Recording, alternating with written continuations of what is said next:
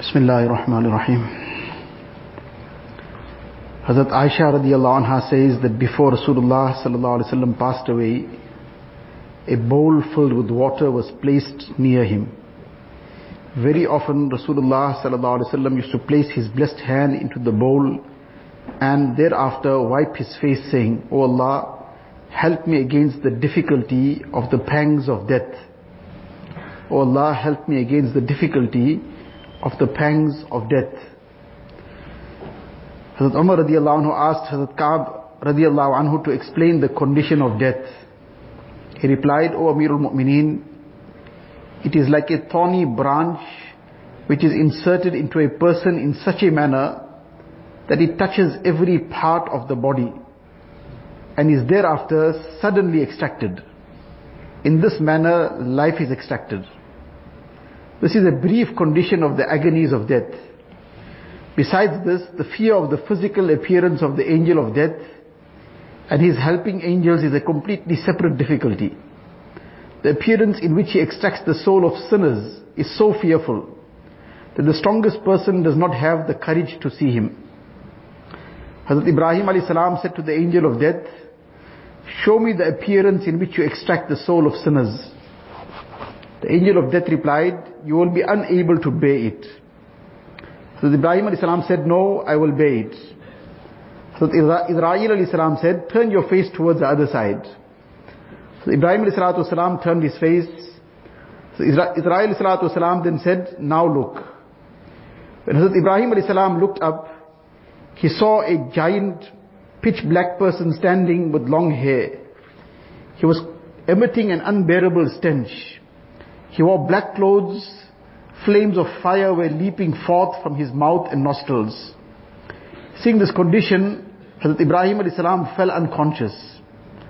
After some time he recovered. This time Malakul Maut had resumed his original appearance. Hazrat Ibrahim alayhi salam said, "If there was no other difficulty for a sinner, then this appearance is sufficient for his punishment." This is the condition of the disobedient. However, the angel of death appears in a very pleasant appearance to extract the soul of the obedient. It is reported that Ibrahim alayhi salam requested the angel of death, "Now show me the appearance in which you extract the soul of the obedient." Hazrat Ibrahim alayhi salatu wasalam saw the angel of death as a handsome and young person wearing the best of clothes with perfume emitting from his body. Hazrat Ibrahim alayhi salatu wasalam said, "If for a mu'min at the time of his death there is nothing to make him happy, then this too is sufficient for his happiness." In one hadith it has come that when Allah Ta'ala becomes pleased with any servant, He says to the angel of death, "Bring the soul of a certain person. I want to give him comfort. He has successfully completed his test as I desired."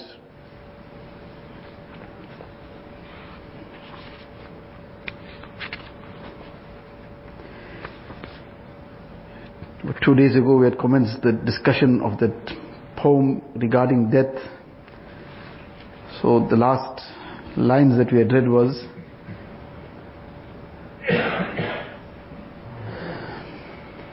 إذا تجهم أمر لا مرد له لم يغن عنك اقتناء المال والخول. When that inevitable calamity, that is death, will occur, then richness and wealth, attendants and servants will not help you. Everything will be aside. يقوم عنك الأطباء والصديق إذن فقد طووا صحف التدبير والحيل. At that time the doctor and friends will, after trying all plans to save you, leave you in the lurch. فَيُدْرِجُونَكَ فِي الْأَكْفَانِ مُنْتَزِعًا عَنْكَ الثِّيَابَ مِنَ الْأَبْرَادِ وَالْحُلَلِ. He says, after removing the fine clothing from your body, they will wrap you up in the cloths of kafan. All the clothing of a person, all his designer garments, and whatever else he took so much of pride in, all those things that he felt he couldn't do without wearing those particular type of clothes, but all that will just be removed. Nothing will be left with him. All that he will have to take along with him, or what he will go with, is his kafan. And together as the clothes are being removed, everything else will come out as well. What was in those pockets will come out. Perhaps that phone in that pocket will come out. What is in that phone will come out. That wallet may come out. Whatever else is in that wallet will come out. Now this is the aspect that a person has to bear in mind all the time, to be conscious of death. If a person is conscious of death, and death can come at any moment. So this is the thing that will save a person from ever having anything that will become an embarrassment for him, if death had to come suddenly. Let alone he is gone from dunya, but what an embarrassment for him in akhirat. Embarrassment for those behind him, embarrassment for him in the qabr, on the day of Qiyamah. So, this is the thing that is being explained here, that all these things will be removed, and a person will be just wrapped in his kafan. وَيُودِعُونَكَ تَحْتَ الْأَرْضِ مُنْفَرِدًا وَيَتْرُكُونَكَ مَحْجُوبًا مِنَ الْمُقَلِ.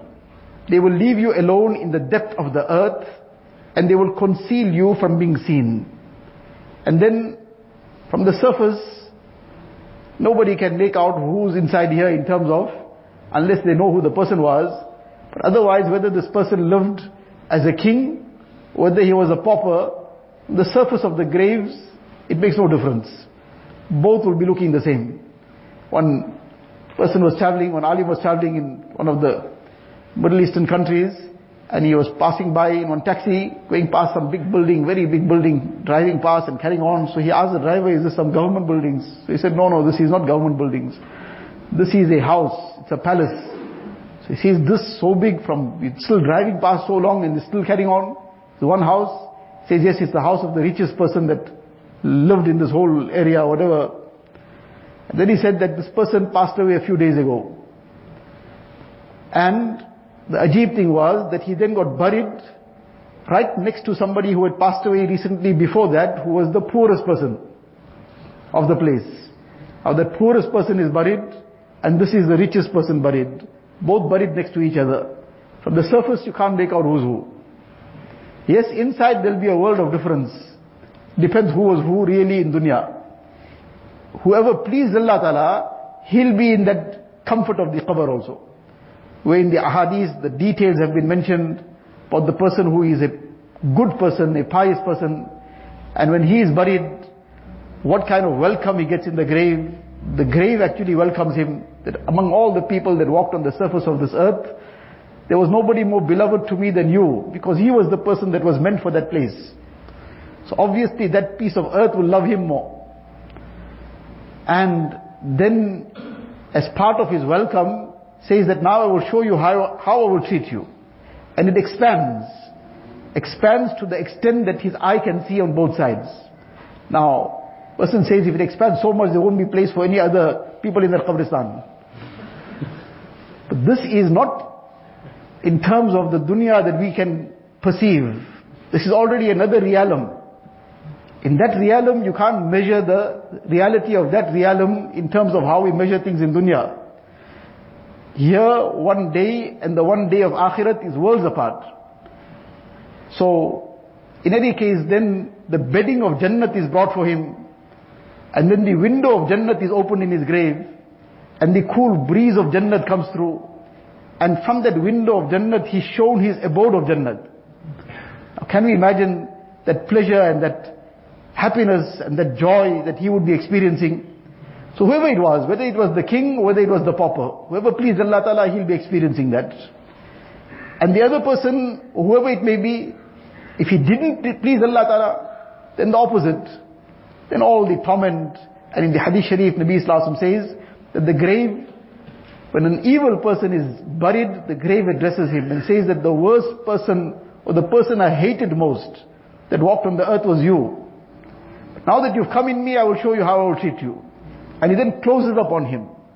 And when he closes upon him, Nabi Sallallahu Alaihi Wasallam put his fingers one into the other to describe the situation, and says his ribs then lock into one another in this manner because of how the grave has constricted on him. Allah Ta'ala protect us and save us. So, on the surface, but you can't make out who's the king, who's the pauper, who's in comfort and who's in turmoil and torment and torture. You can't make that out from the surface. But inside it will all depend on how the person lived on the surface of this earth. Person who lived in a correct manner, he will enjoy the comforts of Jannat in the grave already. وَيُودِعُونَكَ تَحْتَ الْأَرْضِ مُنْفَرِدًا وَيَتْرُكُونَكَ مَحْجُوبًا مِنَ الْمُقَلِ وَقَائِلٌ مِّنْهُمْ قَدْ كَانَ خَيْرَ أَبٍ وَقَائِلٌ مِّنْهُمْ قَدْ كَانَ خَيْرَ وَلِي. Then there will be some who will say that he was a very good father, and others will say that he was a very good friend. وَقَائِلٍ قَدْ حَبَاهُ اللَّهُ مَغْفِرَةً وَقَائِلٍ طَابَ فِي الدُّنْيَا مِنَ الرَّجُلِ. Some will say, may Allah forgive him, and others will say he lived a very good life in this world. After a person is gone, everybody will praise him. But what people will talk about somebody when he's gone, that is not really of any significance. What is of significance is what the angels of the grave will talk about him. What the records on the day of Qiyamah will talk about him. What his book of deeds will talk about him. That is the real thing. People will be deceived sometimes by our outer appearance. They'll be deceived by what we present ourselves as. But the reality we can't hide from Allah Tabaraka wa Ta'ala. If our reality is also that, mashallah, excellent. But if the reality is something else, then people might say something, but our book of deeds on the day of Qiyamah will say something else. So this is the thing, that when a person is gone, people will say whatever they need to say. We have to be concerned about what our book of deeds will say. What will be said to us in the qabr. فَبَعْدَ ذَلِكَ لَا يَدْرُونَ مَا فَقَدُوا وَهَمُّهُمْ فِي اقْتِسَامِ الْإِرْثِ بِالْجَدَلِ. So for a while everybody will make these beautiful comments, and then after saying all this, that is after all this lip service, they won't even know who departed. All their attention will be directed in fighting for the distribution of the estates. وَبَعْضُهُمْ مَعَ بَعْضٍ فِي مُخَاصَمَةٍ وَإِنَّهُمْ لَبَيْنَ مَنْصُورِ وَمُنْخَذَلِ. They will argue and file lawsuits against one another, and thereafter some will emerge as winners and others as losers. That too depends if a person has won in terms of what is the law of Allah Ta'ala.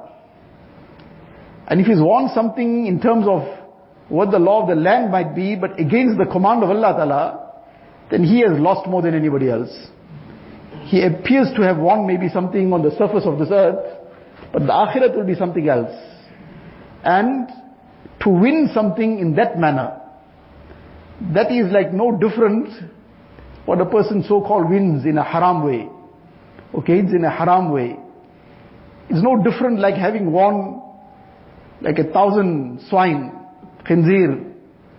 Somebody now made a bequest for him that the certain pig farm that I own, this must go to so and so.